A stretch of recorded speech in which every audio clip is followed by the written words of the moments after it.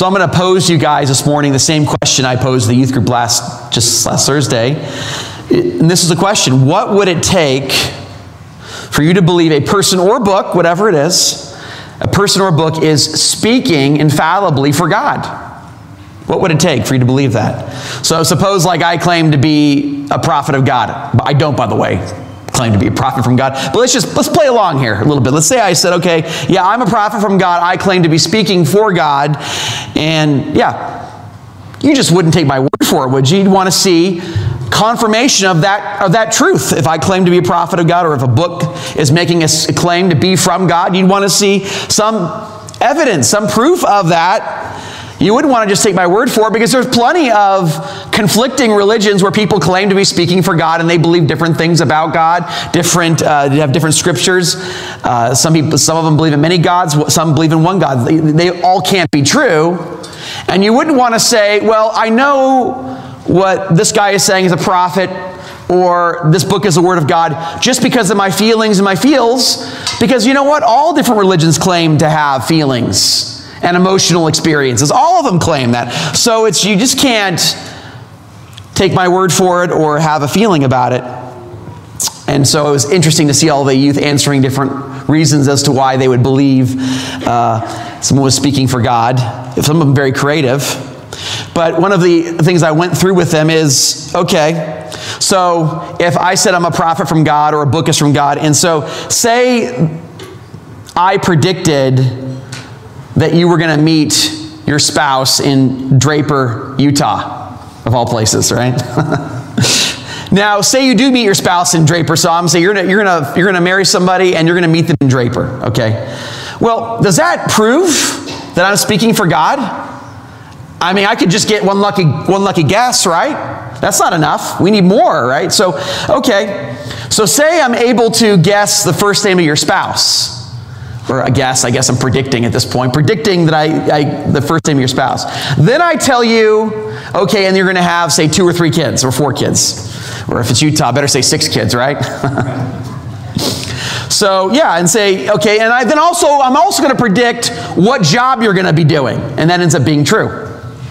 Then sadly, I'm able to predict at what age and what natural causes your parents end up passing on. And that ends up being true, sadly. Then I predict all 6 of your children's personalities. What kind of personalities they're all going to have. And I just keep on nailing these predictions over and over and over again. There's going to come a point where there's so many, you're just be like, well, yeah, this guy is so successful at nailing this, predicting this. There's something to this. This guy's speaking for God. He's predicting things that people can't even predict this. I mean, I know this from experience. People can't predict even the stock markets or the real estate market. We don't know what's going to go on there. We can't even see out sometimes a year or 2 in advance. Just talk to any realtor. They can't figure that. It's tough. People who do this stuff for a living can't predict things. But I'm predicting all these things. You would say, okay, after a while, yeah, this guy is speaking for God. But you see, that is exactly what we have with the Bible. That is precisely what we have with the Word of God. You see, Jesus Christ fulfills predictions in the Old Testament, thereby proving the Bible is not just any book making some vacuous claim to be the Word of God, but it is the Word of God. And no other book is like this book. That's why it's the best-selling book in all of human history. The Bible, the most read book in all of human history, because the Bible makes 200 plus promises and predictions about Christ, and Jesus Christ fulfills every one of them. To show you how unlikely this is a quote from Josh McDowell's book, Evidence That Demands a Verdict, but about mathematician Peter Stoner was able to calculate the odds of Jesus fulfilling Old Testament prophecy. This is what he said. To help visually comprehend the staggering odds of this probability, Stoner proposed that we take that many silver dollars, and that's a dated term, but silver dollars, let's say quarters, and lay them across the state of Texas. In doing so, we find they would stack up across the state 2 feet deep. If you've ever been driving through West Texas, you know there's a lot of land there. And it just goes on and on. It's the only place I remember going 90 in the freeway, and the speed limit actually said 90 on there. And I was driving to Louisiana my wife were getting married. But yeah, Texas goes on and on and on. So just imagine this, a mass of all these silver dollars or quarters stacked up. And so it's 2 feet deep. Then blindfold an enthusiastic volunteer and tell him that he can travel as far as he likes across Texas, but that he must pick out the marked silver dollar. And that is how difficult it would be for one single man to fulfill 300 plus prophecies. That's how difficult. And so Stoner goes on to say he found out that the odds of any man fulfilling even 48, so we're lowering it a bit, 48 of the 300 Old Testament prophecies jumped to 10 to the 157th power.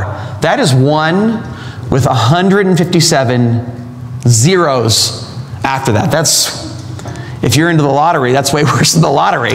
Those are, don't bet on those odds.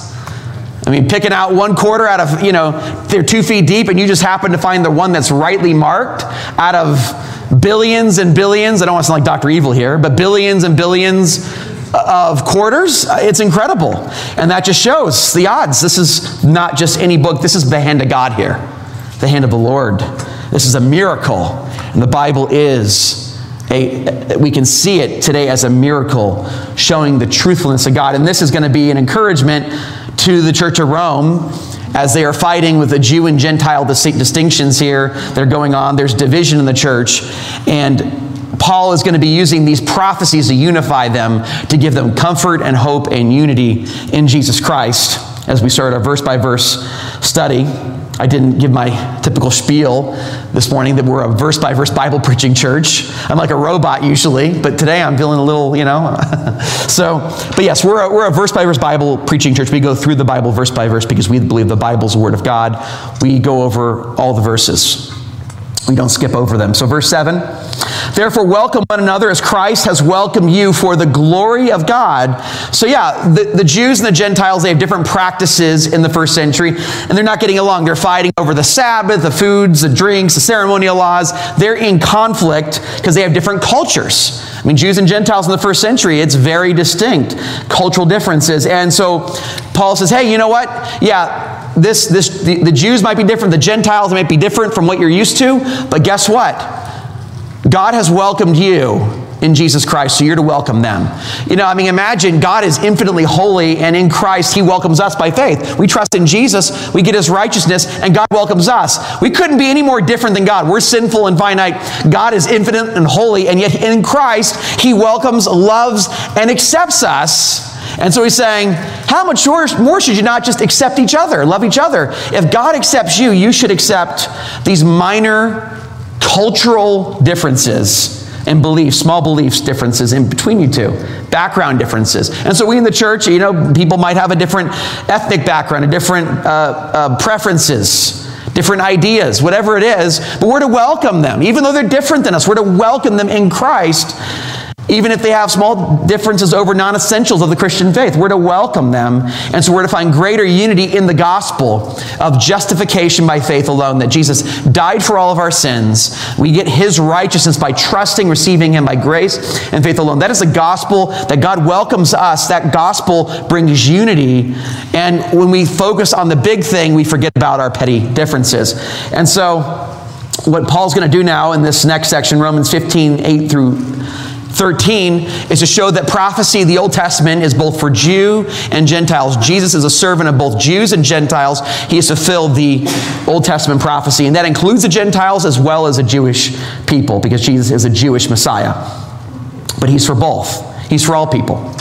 Romans 8, for I tell you that Christ became a servant to the circumcised, to the Jewish people, to show God's truthfulness. It's to show and demonstrate the truthfulness of the Word of God, in order to confirm the promises given to the patriarchs, Abraham, Isaac, and Jacob, and in order that the Gentiles might glorify God for His mercy. And he's going to use the Old Testament fulfillment here to show this is all in the Old Testament. It shows the truthfulness of God.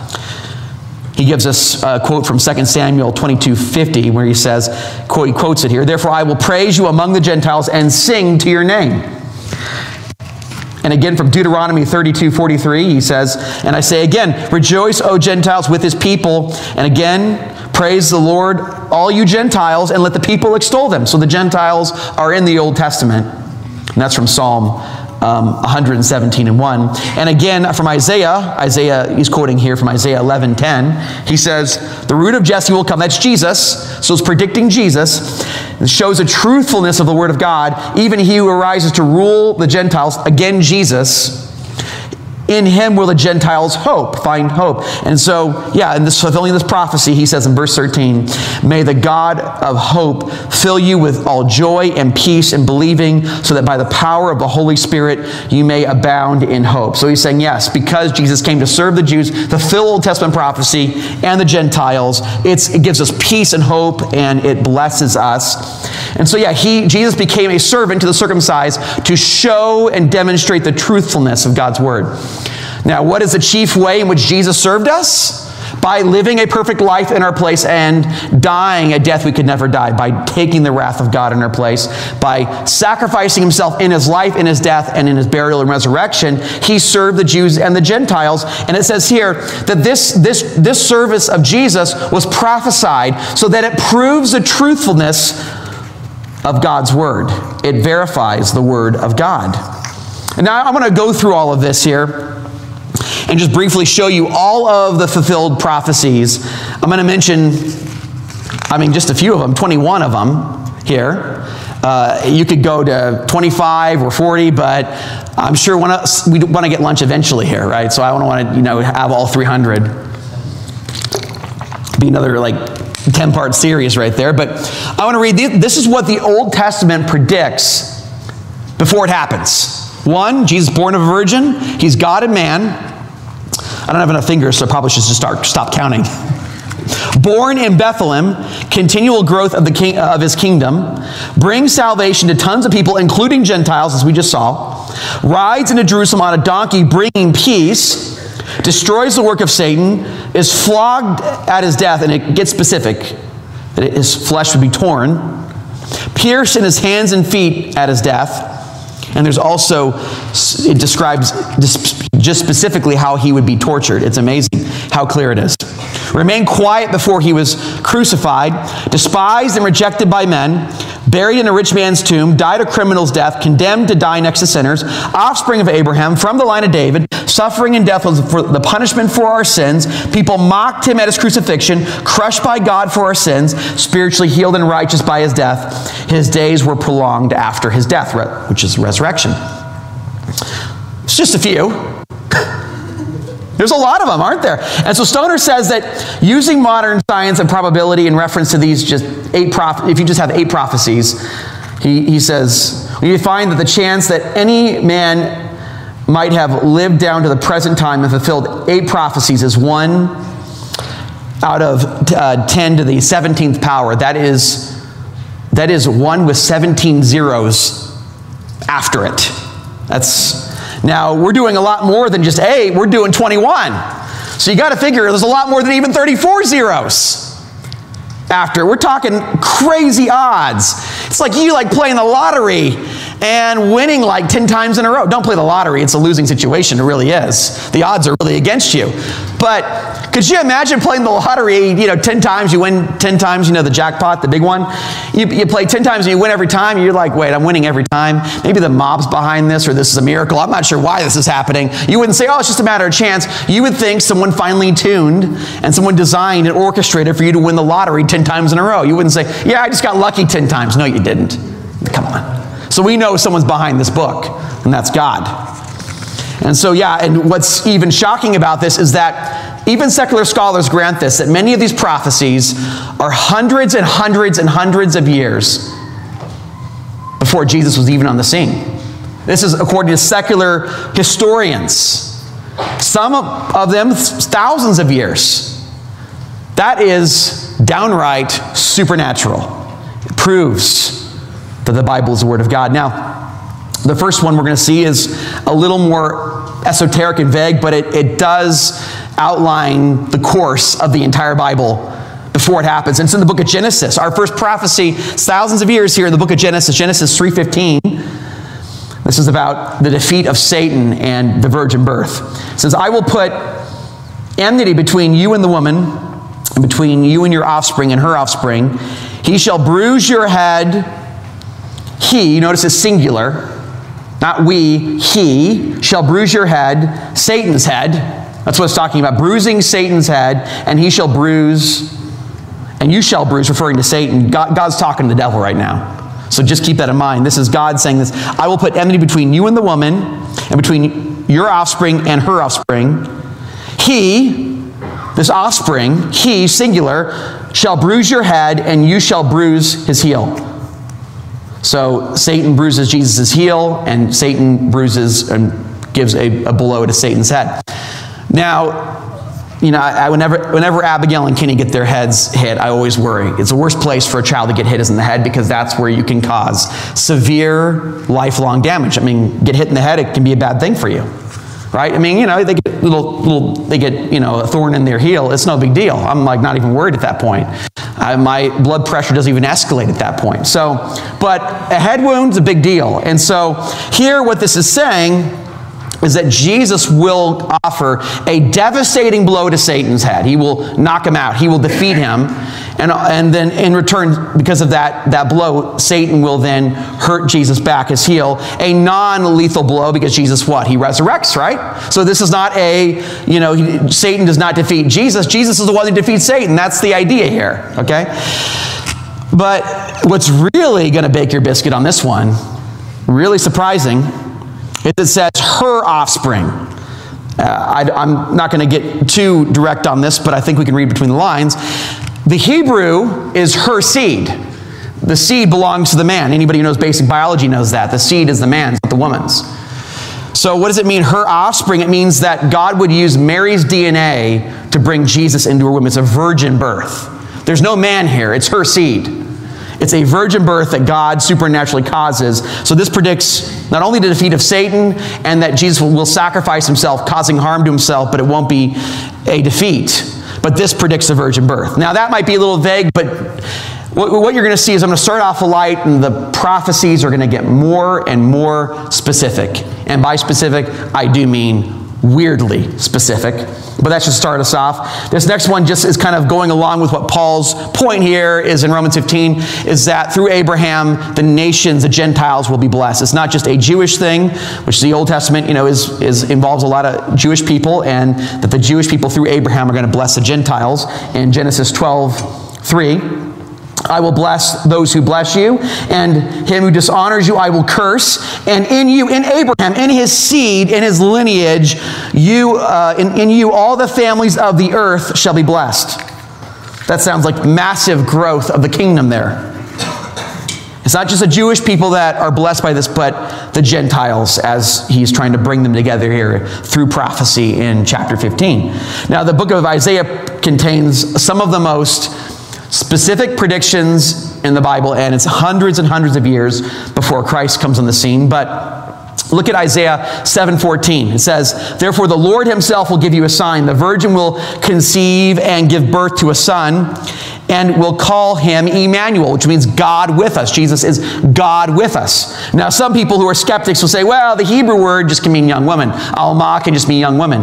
The problem is, when the ancient Hebrews translated it from Hebrew to Greek in the Septuagint, the Greek word was parthenos, which only meant virgin. That means as the ancient Jews read this, it only meant a virgin, not just some vanilla young women, but this was a virgin birth, parthenos as it's translated. So this predicts the virgin birth.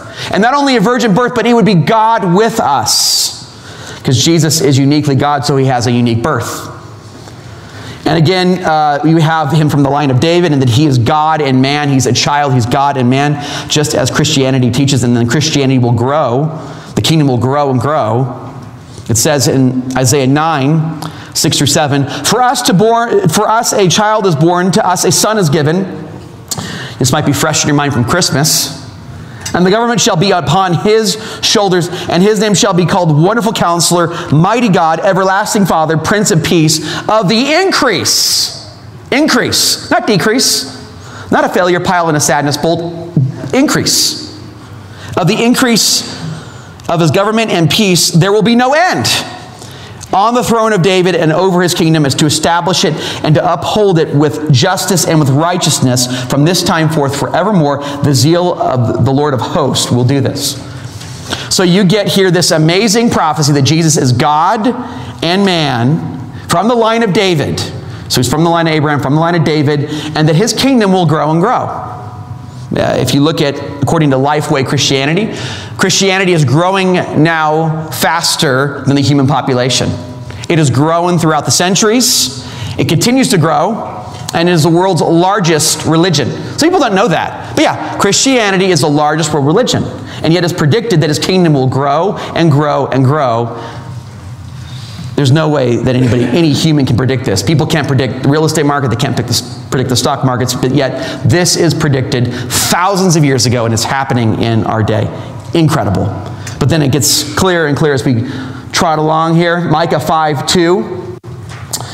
But you, O Bethlehem Ephrathah, though you are small among the clans of Judah, out of you will come for me one who will be ruler over Israel, the Messiah, ruler over Israel, whose origin is from old, from ancient times. The Hebrew there suggests he's from eternity. He's not just a regular dude. He is Almighty God, the Lord Almighty. He is from eternity. That's what the Hebrew word olam means, from eternity, because Jesus Christ is God and Lord. And it just keeps on getting more precise, the picture of Jesus. I mean, you get almost all the New Testament predictions here in the Old Testament. This is incredible. Zechariah 9:9. Here it talks about Jesus coming into Jerusalem on a donkey, and the Gentiles, he was speaking peace to the Gentiles, spreading the gospel through the work of Christ. Rejoice greatly, O daughter of Zion. Shout aloud, O daughter of Jerusalem. Behold, your king is coming to you. Righteous and having salvation is he, humble and mounted on a donkey. Predicts this, what Jesus did in his life. On a colt, on the foal of a donkey. I will cut off the chariot from Ephraim and the war horse from Jerusalem. He's not coming to be a warlord like William Wallace. He's not like that. And the battle bow he shall cut off. And he shall speak war? No. He shall speak peace to the nations, to the Gentiles. His rule shall be from sea to sea, and from the river to the ends of the earth. Incredible prediction of the growth of the kingdom and speaking peace to the nations. The Old Testament proves that the Bible is the Word of God. Zechariah 12:10, this is a shocking one, where it says God himself will be pierced. And just so you know, as we read Zechariah 12:10, this is God talking. This is the Lord talking here. And I will pour out on the house of David and the inhabitants of Jerusalem a spirit of grace and pleas for mercy, so that when they look on me, this is God talking, when they look on me, on him whom they have pierced. Pierced. Now, you might think that sounds like crucifixion, but there's something deeper going on with the Hebrew word here. It's incredible. It says, they shall mourn for him as one mourns for a child, and weep bitterly over him as one weeps over a firstborn. Notice it says, when they look on me. God's talking here, that's very clear. But the Jewish people rejected Jesus. They said, the blood be on us and our children. And they delivered him over to Pilate to be pierced. That's what God's people did at that time. What's amazing about this word pierced, it's a Hebrew word that is used for piercing or thrusting a sword into somebody or thrusting a spear into somebody. That's what the Hebrew tells. And what happened? They didn't break his legs because he was the Passover lamb. So the Roman soldier took a spear and pierced Jesus. That's what this Hebrew word is suggesting here. So it's predicting specifically what would happen to him at his sacrificial death. Now this starts getting creepy. When you get to Psalm 22, things just start getting weird. It gets weirder and weirder how specific and eerie these predictions are, knowing that we know this is not just any book. This is the Word of God.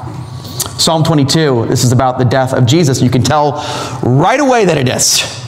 My God, why have you forsaken me? That's exactly what Jesus Christ said on that cross. Isn't that right? Why are you so far from saving me? From the words of my groaning. Jesus took hell on that cross. He was not saved on that cross. He took our condemnation, our penalty. Oh, my God, I cry by day, but you do not answer. And by night, I find no rest. Jesus sweat tears of blood in the garden. You are holy, enthroned on the praises of Israel.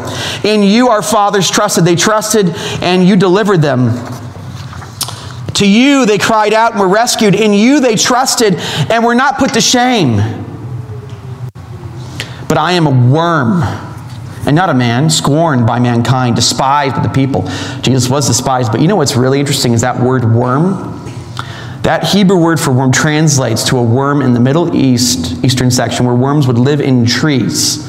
They'd be a part of a tree. Jesus was on the tree. And this particular worm was crushed for a red dye known or is translated as crimson. Red. Amazing connection here. He is drawing that Jesus would be on a tree, the picture he's painting, and that he would bleed out for us. A worm that is in a tree with red, that its blood is red dye, be used for that. He says, all who see me, verse 7, mock me. They make their mouths at me. They wag their heads. He trusts in the Lord. Let him deliver him. Let him rescue him, for he delights in him. That's what they said to him at his death. They mocked him. They berated him. The criminals berated him. The leadership of his people, they berated him. Yet you are he who took me from my womb. You made me trust you at my mother's breast. Oh, you who I cast from my birth and from my mother's womb, you have been my God. Be not far from me, for trouble is near, and there is none to help. Many bulls encompass me, strong bulls of Bashan surround me. The demonic world was having a heyday when Jesus was being crucified. They opened wide their mouths at me, and like raving and a roaring lion. I am poured out like water, and all my bones are out of joint. You need to stretch someone on a cross. Very easy to dislocate many bones. Says here, the heart is like wax. It melts within my breast. Jesus actually, when they stabbed him with a spear, blood and water came out because he had a particular heart condition that causes the heart almost to kind of melt. It's amazing. My strength is dried up like potsherd, and my tongue sticks to my jaw. Jesus asks for wine. His mouth is dry when he's dying. You lay me in the dust of death. For dogs encompass me. A company of evildoers encircles me, as would be happening at the cross. They have pierced my hands and feet. That sounds like the crucifixion. They have pierced my hands and my feet. I can count all my bones. They stare and gloat over me. This is saying that Jesus would not have any of his bones broken. They crushed the other two thieves' bones. They stabbed Jesus to see if he was still alive. He was to be like the Passover lamb. The Passover lamb, when it was sacrificed, was not to have any bones broken. He can count all of his bones. None of them are broken. That's what the expression insinuates here. And then this is really the kicker. They divided my garments among them. And for my clothes, they cast lots. That's exactly what happened at the crucifixion. Hundreds and hundreds and hundreds of years before it occurred. I mean, how clear does it have to be? But Isaiah 53 is among the clearest prediction of what happened to Jesus. It's so clear. In fact, it's so clear that if someone's doesn't have a Bible knowledge, and you just read them out of Isaiah 53 randomly, they will think you're reading from the New Testament. That's how clear this is, that you can trick somebody. I know people that do this, that trick people to evangelize. They say, where do you think this is in the Bible? That's in the New Testament. No, it's in the Old Testament. That's how obvious the predictions of Jesus Christ are. Isaiah 53, 2-3. For he grew up before him like a young plant and like a root out of dry ground. He had no form or majesty that we should look at him, and no beauty that we should desire him. He doesn't come from the clouds, shining. No, Jesus wasn't a particularly attractive guy. That's what this is saying. He came to humble himself as Philippians chapter 2 tells us. He was despised and rejected by man. He was rejected. He said in John 1, he's rejected from his own. A man of sorrows, acquainted with grief. He knew what grief was more than anybody. His whole life was met with perpetual sacrifice for us, every second of his life. And as one from whom men hid their faces, he was despised, and we esteemed him not. He was rejected by his people and the Gentiles. You could see this in his life. That's what he was, especially in his suffering and his death. He was rejected. Verse 4, surely he has borne our griefs and carried our sorrows. Yet we esteemed him stricken, smitten by God, and afflicted. So he took the wrath of God.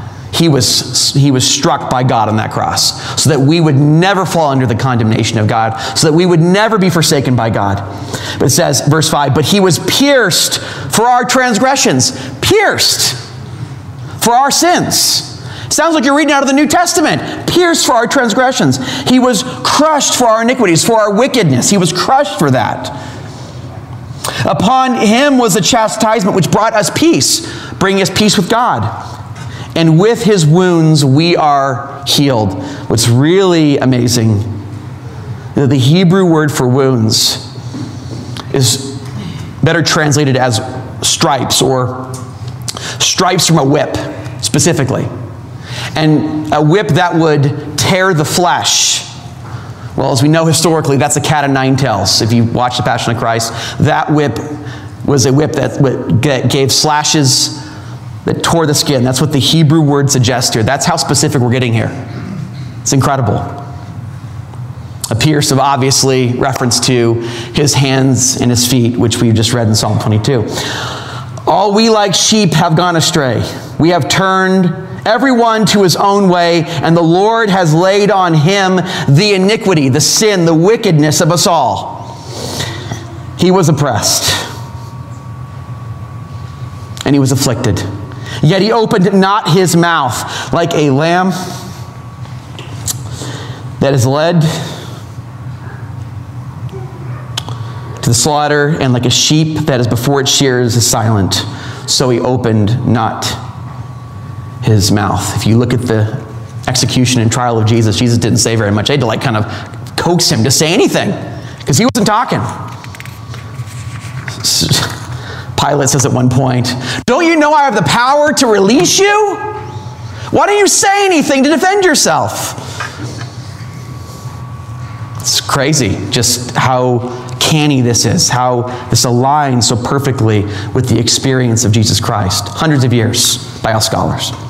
By oppression and judgment he was taken away. And as for his generation, who considered that he was cut off, that means dead, out of the land of the living, stricken for the transgression of my people. And they made his grave with the wicked and with the rich man in his death, although he had done no violence. He did nothing wrong. He was a sinless, spotless Lamb of God, and there was no deceit in his mouth.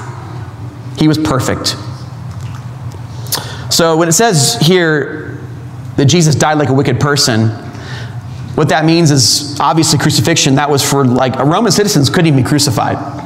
So he died a criminal's death, and yeah, normally when you died that kind of death, you would be put in a shallow grave and eaten by dogs. Not a pretty picture. But his death, his burial is different, because a rich man, Joseph of Arimathea, gave him his tomb in a nice tomb, and that's how a rich man would have been buried. So he has a poor person's death, crucifixion, but he's buried in buried in a rich man's tomb. Incredible prediction. Since the fate of, as I said, any crucified person would have been just in a shallow grave eaten by dogs, but Jesus had a unique death and burial in a rich man's tomb. Verse 10, yet it was the will of the Lord to crush him. So we have sinned against a holy, infinite God, and we deserve an infinite punishment. But here that punishment is absorbed by Jesus Christ. It's the will of the Lord to crush him. He was put to grief. When his soul makes an offering for guilt, he shall see his offspring. He shall prolong his days.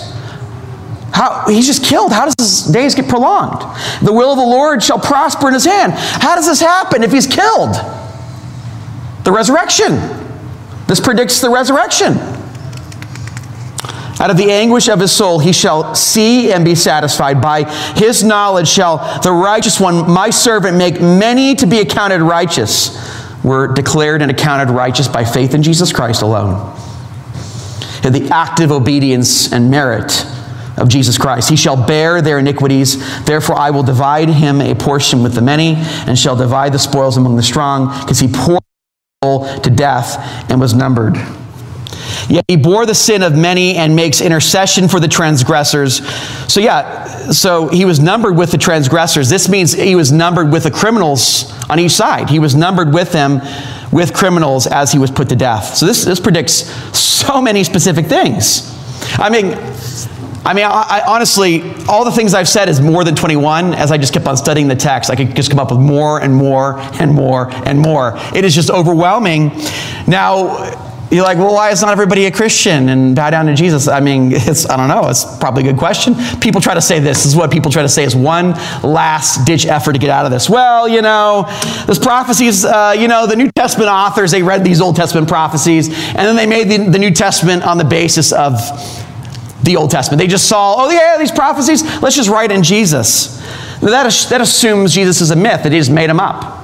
Problem is, no New Testament scholar, secular, atheist, Christian, no scholar thinks that. All of them think that Jesus existed, he lived, he died on a cross, and his apostles saw him after his death. They don't know what to do with that, but because we have outside secular sources that say Jesus did these things, that Jesus did miracles. We have all of this information about Jesus. So you can't just say they just made it all up. And then you really have this issue of some of the things that are predicted about Jesus, the authors don't try to purposely force it in and say, here's the fulfillment of prophecy.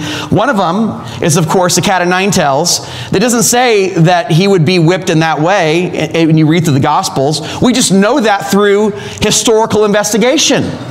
So the text actually doesn't draw that comparison. You have to read between the lines historically to get that fulfilled prophecy. Obviously, the Gospels don't comment on Jesus' looks. Now, they do say that he humiliated himself and he humbled himself by taking on the form of a servant, but they don't talk about, is Jesus a 5 or a 6. They don't do that. They don't go into Jesus' looks at all. And then, again, the piercing of the hands and the feet.